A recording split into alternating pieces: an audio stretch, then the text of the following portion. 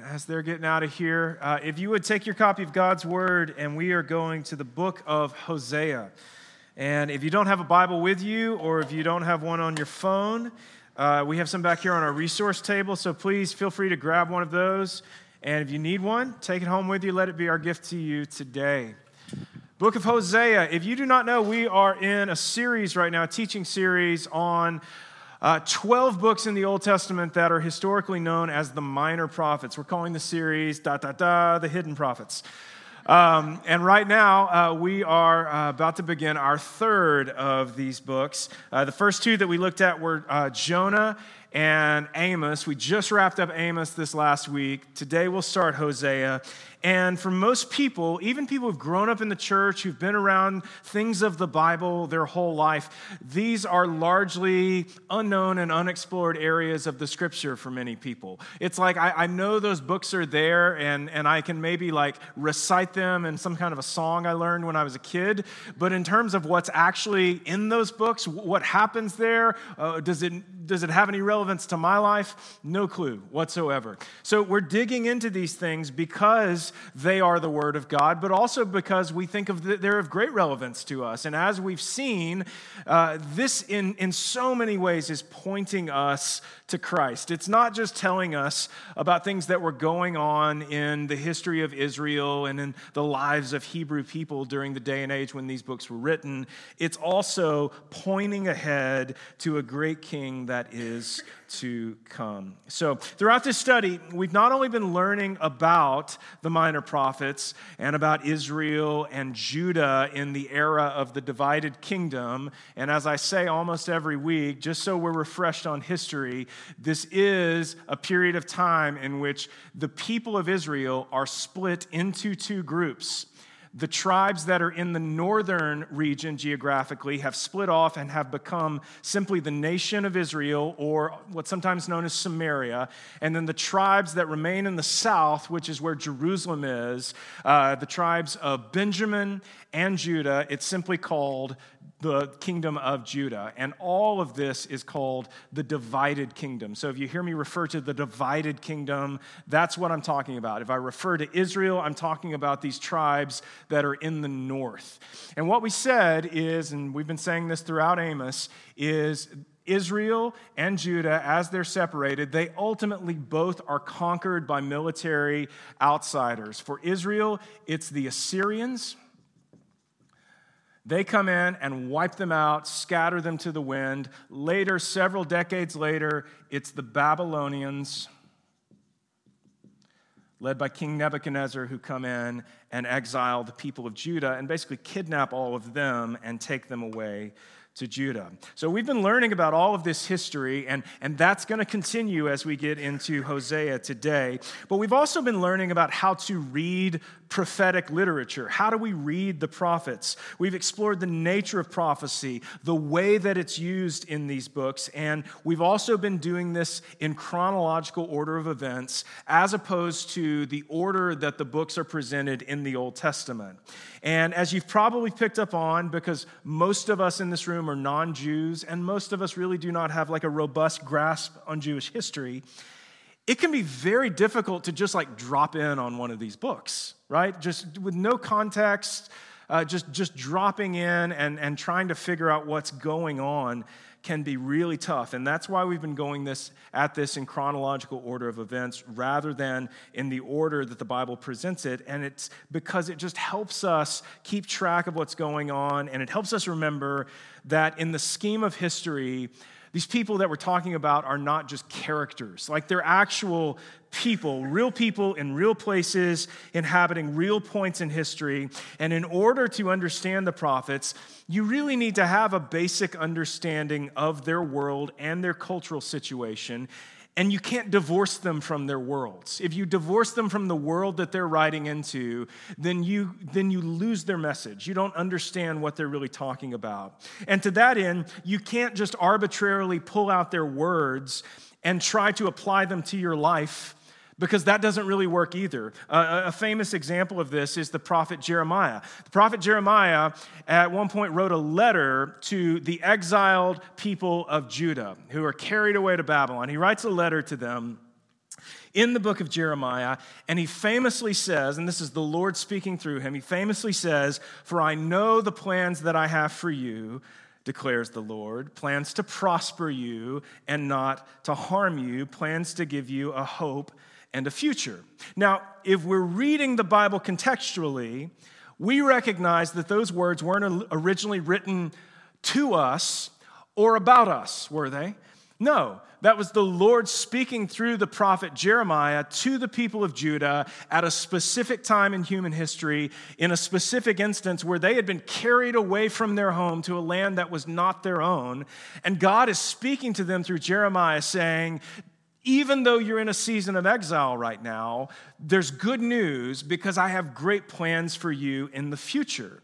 And eventually, the Persians come in and overtake the Babylonians, and the people are allowed to return to Jerusalem and start rebuilding their land. And so there's a very specific sense in which Jeremiah spoke those words, and there's a very specific fulfillment of those words as well. Now, if you pull out from there, there is a sense in which a statement like that is true for all of us in Christ. Right? That through Christ, like God has plans to prosper us, and God has plans for us to have a future hope in Christ. But does that mean that nothing's ever going to go wrong in our lives? No. Does that mean that we're never going to experience suffering in our lives? No. Does that mean that God wants to give us money and wealth? No. Does that mean that God wants to give us material possessions? No, it doesn't. Right? So you can't just pull out the words of a prophet and like put them up on your bathroom mirror and make them your like morning mantra, because it doesn't work that way. And so we've been exploring all of that, and with that in mind, like a statement like that, as we enter into the book of Hosea today, guys, we're entering into a strange world in Hosea. And it's a world where God not only wants to use a prophet to speak his word, because that's what prophets do, they declare the word of the Lord, but with a guy like Hosea, God doesn't only want Hosea to speak his word, God also wants the suffering of the prophet's life to declare the word of the Lord. And the bold, crass, kind of out front statement that God wants Hosea's life to declare is this: Israel, you are a whore, but I love you anyway, despite who you are and what you've done. Let's look at it. Hosea chapter 1. The word of the Lord that came to Hosea, the son of Beeri, in the days of Uzziah, Jotham, Ahaz, and Hezekiah, kings of Judah, and in the days of Jeroboam, the son of Joash, king of Israel. When the Lord first spoke through Hosea, the Lord said to Hosea, "Go take yourself a wife of whoredom and have children of whoredom, for the land commits great whoredom by forsaking the Lord." So he went and took Gomer, the daughter of Diblaim, and she conceived and bore him a son. And the Lord said to him, "Call his name Jezreel, for in just a little while I will punish the house of Jehu for the blood of Jezreel. And I will put an end to the kingdom of the house of Israel. And on that day I will break the bow of Israel in the valley of Jezreel." She conceived again and bore a daughter. And the Lord said to him, "Call her name No Mercy, for I will no more have mercy on the house of Israel to forgive them at all. But I will have mercy on the house of Judah, and I will save them by the Lord their God. I will not save them by bow or by sword or by war or by horses or by horsemen." And when she had weaned No Mercy, she conceived and bore a son. And the Lord said, "Call his name Not My People, for you are not my people, and I am not your God. Yet the number of the children of Israel shall be like the sand of the sea, which cannot be measured or numbered. And in the place where it was said to them, 'You are not my people,' it shall be said to them, 'Children of the living God.' And the children of Judah and the children of Israel shall be gathered together, and they shall appoint for themselves one head, and they shall go up from the land, for great shall be the day of Jezreel." The word of the Lord. All right. So what do we do with all this? Let's start with a little bit of background here, and then we'll turn to the text itself.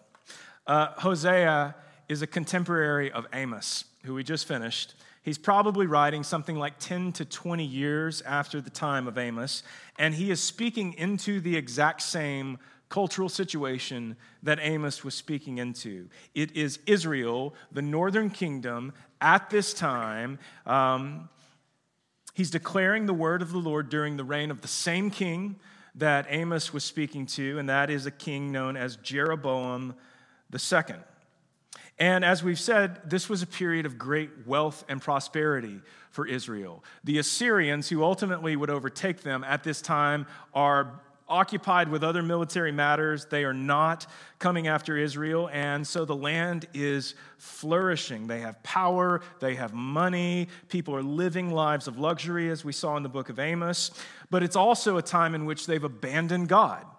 They've abandoned the worship of Yahweh. They've abandoned the law of God that he handed down through Moses, things like the Ten Commandments. And they've taken on worshiping all of these other gods, gods that have been continual temptations for the people of Israel throughout the Old Testament. They've given themselves over to worshiping them as well.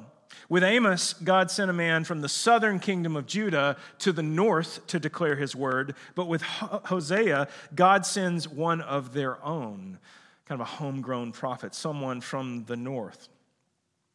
And clearly, the most notable thing for us as we read this first chapter is Hosea's family situation.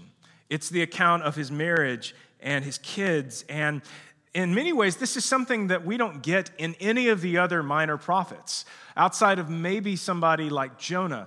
Like, we really just don't get a biographical sketch of any of the minor prophets. And even here with Hosea, this is about the extent of a biographical sketch that we're actually going to get. So even if you were here with us, think about Amos. Who was Amos, right? We know he was from the south, and we know that maybe he was like a farmer or a shepherd or something like that. But other than that, what do we know about Amos? How old was he? I don't know. Was he married? No clue. Did he have kids? We don't know, right? So it's kind of unimportant. And in many ways, the prophet, in the case of somebody like Amos, the prophet must decrease so that the word of the Lord can increase. But here with Hosea, something else is going on. We get more insight into what's happening and into the purpose that God wants Hosea's life and marriage to serve, which is to be this metaphor for Israel's relationship to God. Look at verse 2.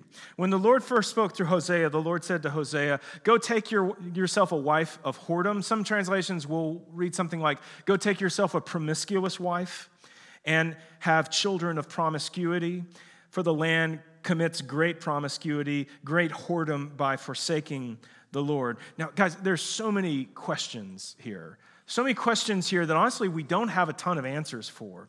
The first question most people have is just, is this real? Like, did this actually happen? Is this something that God actually asked this guy to do?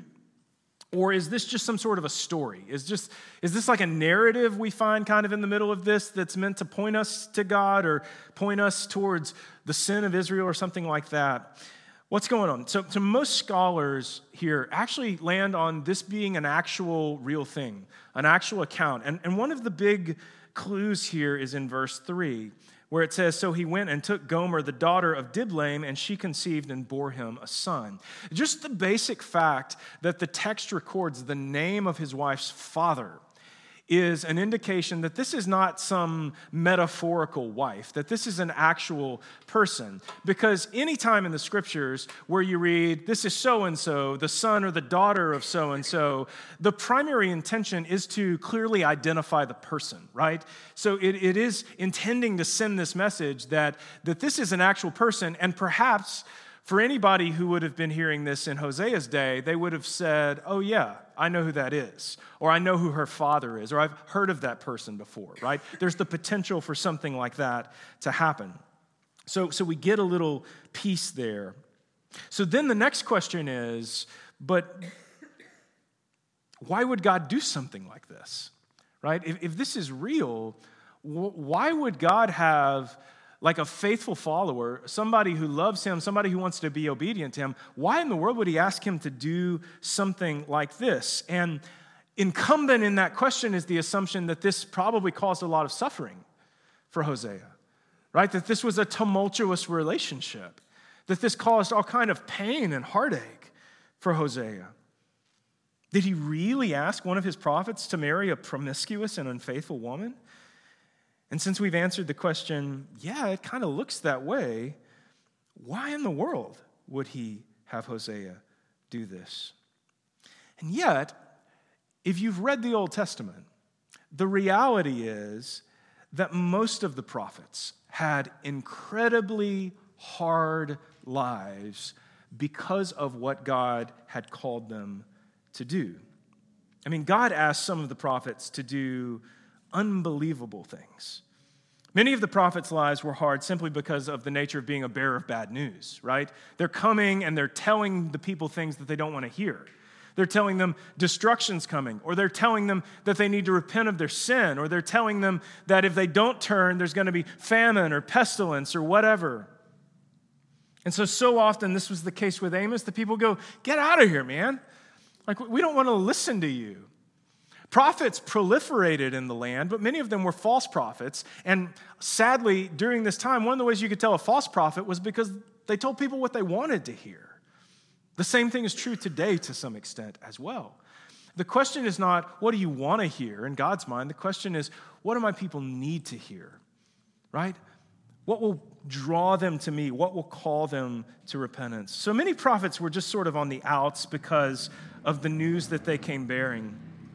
But also, God does things through the lives of the prophets that are designed to provide a living example, in this case, of the nation of Israel's sin. For example, Jeremiah was told by God not to marry. And at one point in time, Jeremiah walks around wearing chains and bearing a yoke of wood. Ezekiel was told not to mourn for his wife who had died. And at one point, he was commanded to cook his food over human waste as like a living example of the uncleanness of the nation and the way that they had given themselves over to other gods and had abandoned the law of the Lord. Most famously, the prophet Isaiah was commanded to walk around naked for 3 years, not only to, in a sense, metaphorically show the nakedness of the people in their sin, but also to show the shamelessness of the people as well in what they were doing.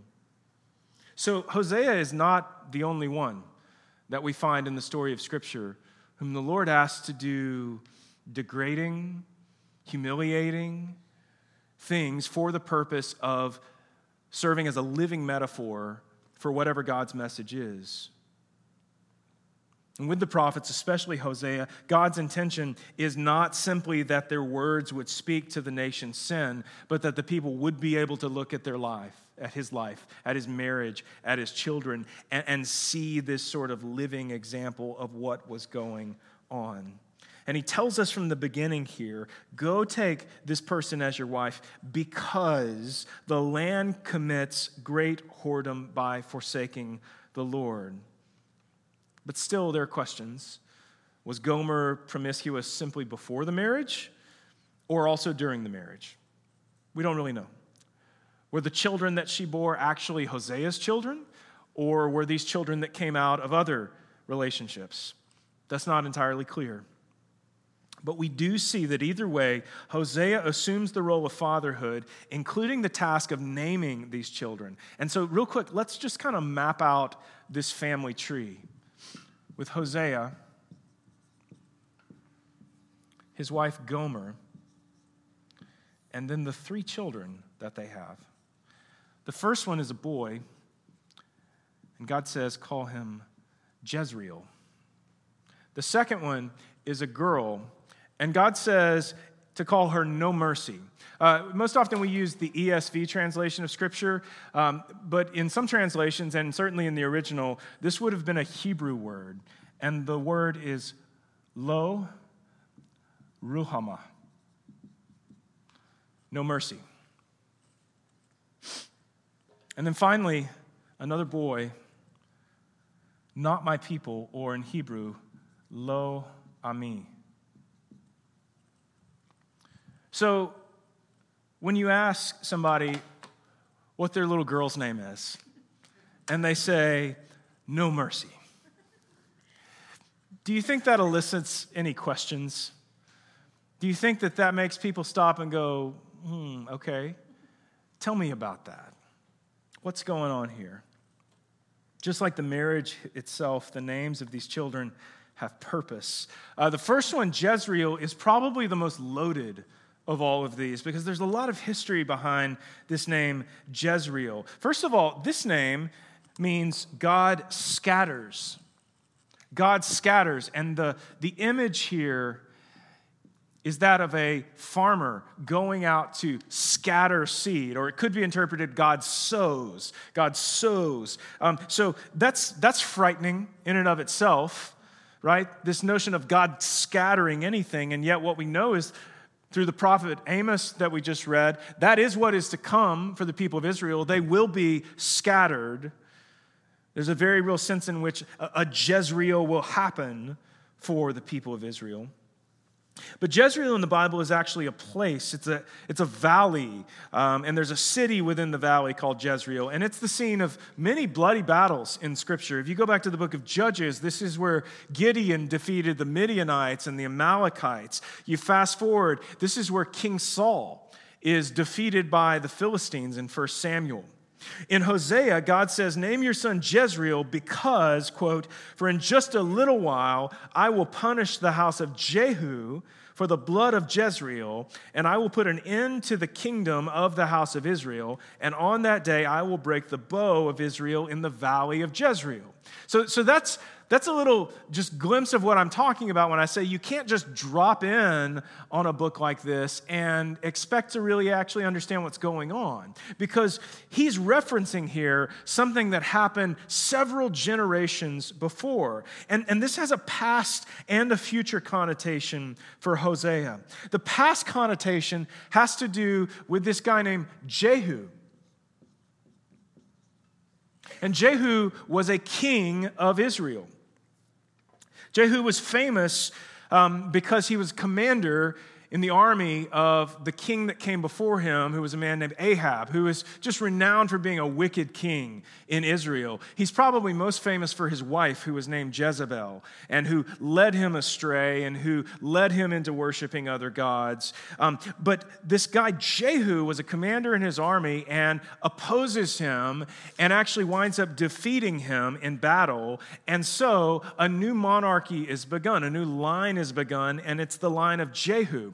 And at the time that it happens, the Lord basically is the one who puts it together for Jehu, right? He's the one who wipes out Ahab and Jezebel because of their sin, and he's the one who puts Jehu on the throne. And yet, guess what happens? He just does the same thing, right? He just goes after false gods as well. When he became king, he actually had to kill all of Ahab's family, including 70 sons. And there's this famous scene where he decapitates 70 of Ahab's sons and he piles their heads up at the gate of the city of, you guessed it, Jezreel. And so God says, I will punish the house of Jehu. And guess whose line that is? Jeroboam. Jehu is the great-grandfather of Jeroboam II, who is king during the time of Hosea, and during the time of Amos, and during the time of Jonah. He says, I will punish this house. And that's sort of the past connotation, but then the future connotation is, I will break the bow of Israel in the valley of Jezreel. And this will come to pass as well. As we've said, the Assyrians will eventually sweep in. They'll overtake Israel. They will scatter them. And the decisive battle would happen in what is known as the Valley of Jezreel. So put the metaphor together here.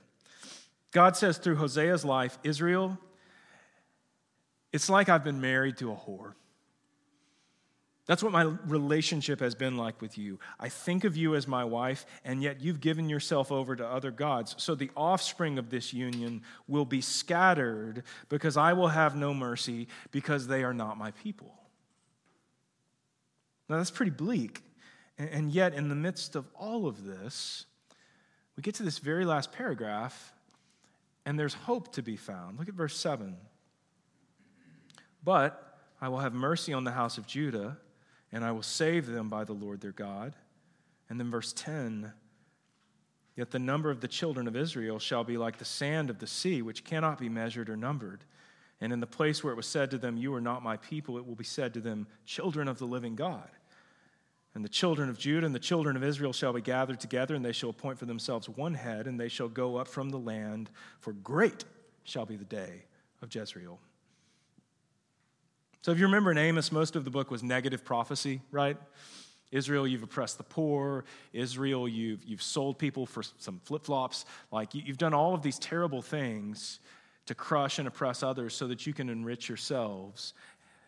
And so destruction's coming, exile's coming, and then at the very last part of Amos, the very last paragraph, there's a little glimmer of hope where God says, but in the future, I'm going to redeem. And what we said ultimately as we had dissected that was, this is pointing us to Christ and to this new covenant that Jesus would establish through his body and his blood.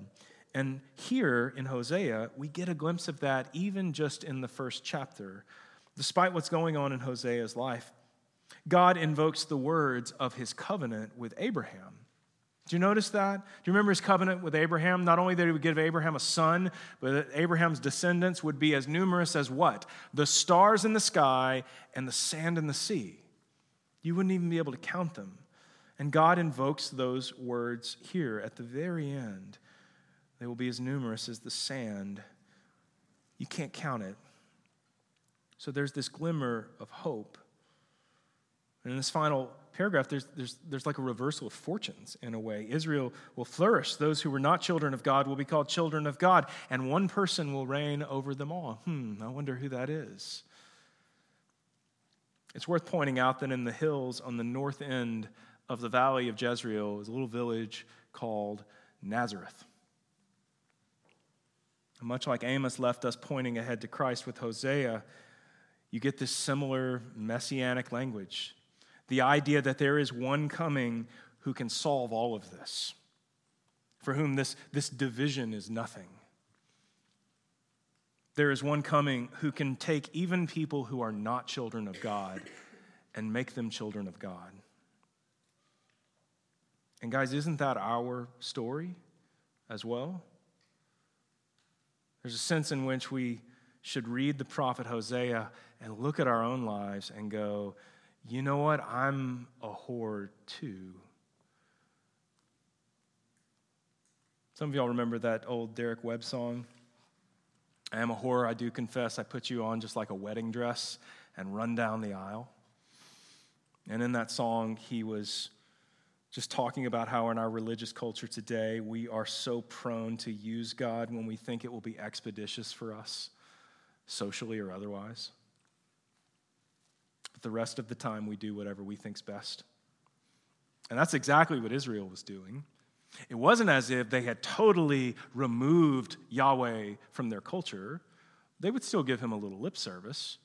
Oh, but we're also worshiping all these other gods as well, and basically living life however we want to. Do we need to crush people so that we can enrich ourselves? No problem. We do what we want.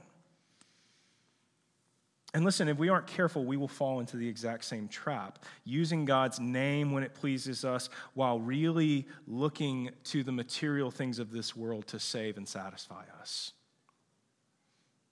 You know what the Old Testament calls that? Taking the Lord's name in vain. Taking the Lord's name in vain. It's one of the 10 Commandments. It's not about using God's name as a curse word. It's about taking on his name even if he is not really your master.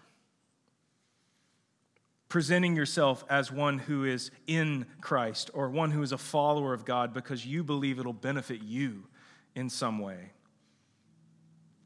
I think this had a lot to do with Jesus' anger toward the Pharisees during his day. We might be inclined to just see that as like low-level hypocrisy, but there are certainly those who have taken the Lord's name on as a scheme to enrich themselves or puff themselves up or to hold power or gain power over other people. Those who believe aligning with Christ will benefit their social standing or make them acceptable to their family or to other people around them. This is especially true here in the South, and whether we realize it or not, we're swimming in this kind of Christianity around here. It's a Christianity where I know on some level what the Bible says, and I can say the right things, and I can take part in religious events, but in reality, Christ is not my king. He's not the master of my life. He's not the one whom I've given everything to. Like, there's no point in my life where I would go, I've been born again. I'm not the same person I used to be anymore. I'm a brand new person. Now, don't mishear me. I'm not saying that if you have sin in your life, or if you're not perfect, then you've clearly taken the Lord's name in vain. No. Using God's name in vain is about presenting something untrue and inauthentic to those around you. It's saying one thing when in reality the opposite is true. And it's akin to lying, which in the scripture is often called bearing false witness, right? Like, what is your life a witness to? Like, if you grew up in an evangelical tradition, it's more than likely you've heard a lot about witnessing, which I think we use that term to just mean telling other people about Jesus. But the genesis of that phraseology is about honestly and authentically presenting your experience to other people. Honestly and authentically presenting yourself to other people, being a truthful witness. If Christ has saved you, then you've witnessed something incredible. Like, you've witnessed something worth talking about, and God delights in that, but he hates the opposite. When we co-opt his name or claim something to be true that is not in reality true. And we deceive ourselves. We delude ourselves. And that's exactly what Israel was doing. We'll use the name of Yahweh if it suits us, but we're also going to worship other gods. We're also going to crush the poor. We're also going to totally ignore his law. And friends, I would call you today to examine your heart. Like, is that a temptation that you also feel? To align yourself with him in a way that it seems like a good thing. I mean, I guess this benefits me in some way. To say something that is true of yourself, but yet to live a life that is not lived in submission to him, where he's not my king, he's not my master. I don't even think about him. I don't give any brain power to what does God want for my life, or what is he leading me towards, or how would he have me live. I do whatever I want to do, or I do whatever I see people around me doing. And yet what he has called us to is to completely reorient our lives around the gospel of Jesus Christ, which is a gospel that says, you are not his people. You were not his children. And were it not for Jesus' sacrifice, his body and blood, you would have no hope. I would have no hope. And there is no other way to become his child. There is no other way for the people who were called not my children to be called children of the living God. Jesus Christ is the way.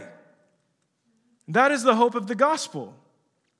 So to present yourself as one thing when in reality the opposite is true is to bear false witness about your life. And it is to take the Lord's name in vain. And if that's you, like, people are leaving the church in droves today because they've tested the waters and they've found it to be inauthentic.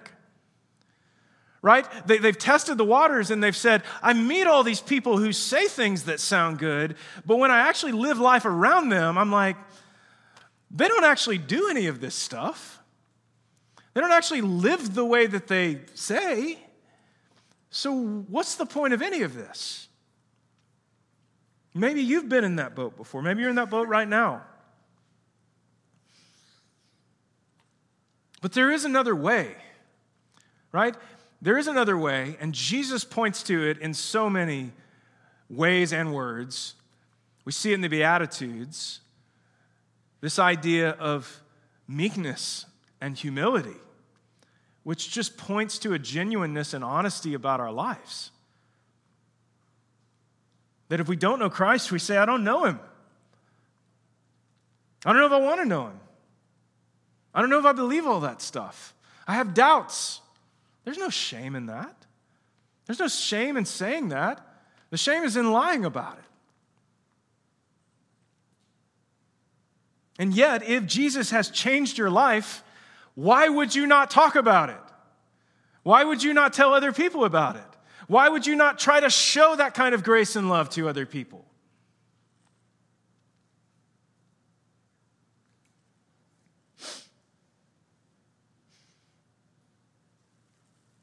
There's no disgrace in confessing your sins because we all have them. And yet Jesus says, "Come to me, you who are weary and heavy laden, and I will give you rest." This is the beauty of the gospel, guys. This is what it's all about.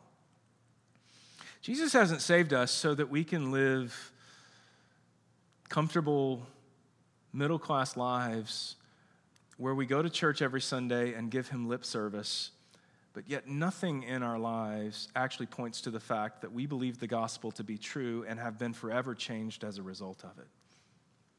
If you go into your daily life and you are primarily steered and guided by whatever the norms or culture of your professional industry or your family may be, and you're not steered by the gospel itself, then things have to change. Things have to change because he's called us to so much more, and he's died so that we can have so much more.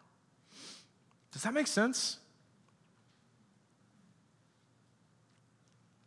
The result is just what can be called cultural Christianity, right? We participate in religious things. We identify with religious things. But am I really a Christian? If to be a Christian means to truly make Jesus Christ my King? I'll close with this. So often when we talk about faith, faith can be a nebulous term to people. But I love the notion that possibly one of the best ways that we can translate the word faith into English, the biblical word pistis is the Greek word in the New Testament. One of the best ways that we could possibly translate that word in today's world is the word allegiance. And it's this notion that we see throughout the scripture, this idea that God is a great king, right? And that what God most desires from his people is their loyalty. He desires our allegiance. He doesn't desire simply for us to claim him as our king. He doesn't desire simply for us to say, "Oh, I believe he's really the king." What he desires is a life that says, "I believe he's really the king." And in the same way that he wanted Amos and Hosea and so many of the other prophets' lives to point to the truth of the message that they were declaring, what he was calling them to was to bear an honest witness. And he's calling us to the same thing. May our lives and our words actually mesh together. And may people come into the church, hopefully not just this church, and find a community where they're not perfect, and there's doubt, and there's struggle, and there are challenges, and yet people seem to want to do what they say and live what they claim. That's the hope. That's my prayer for myself, for my own life, for you guys, that would be what people see when they look at you, when they look at me, and they look at us as a body, as a community of faith. Something true and honest and real. Now, you better believe that's always going to be challenging. You better believe the enemy comes against that kind of stuff. You better believe just our own flesh and our world comes against that kind of stuff. And yet that's what it's about. Bearing a true and honest witness of what I've seen and experienced and what is real and what is our only hope. So let's go to him in prayer. Father, thank you for your goodness and grace. Thank you for your gospel. Thank you for the truth of your scripture. And even with a difficult passage like this, God, where we see something like the life of Hosea and go, man, what do I do with this? Father, what we recognize is that you have called us all to do hard things. Jesus doesn't mince words about how difficult it will be to follow him. And yet even in his day, even people who saw his miracles walked away from him because they were unwilling to give up the things that he called them to give up. Father, may we not make that mistake. May we not simply give you lip service or simply participate in religious events, but may we truly devote the whole of our lives to Christ, who came and died and rose so that those who were not children of God might be called children of the living God. Father, we give you thanks and praise today for what you have done for us. Father, exercise from our lives any hypocrisy that might be there. Call us into humility and vulnerability with each other. Call us into realness. And may we find freedom and the release of a heavy burden. I ask this in the name of Jesus. Amen. Would you stand with us?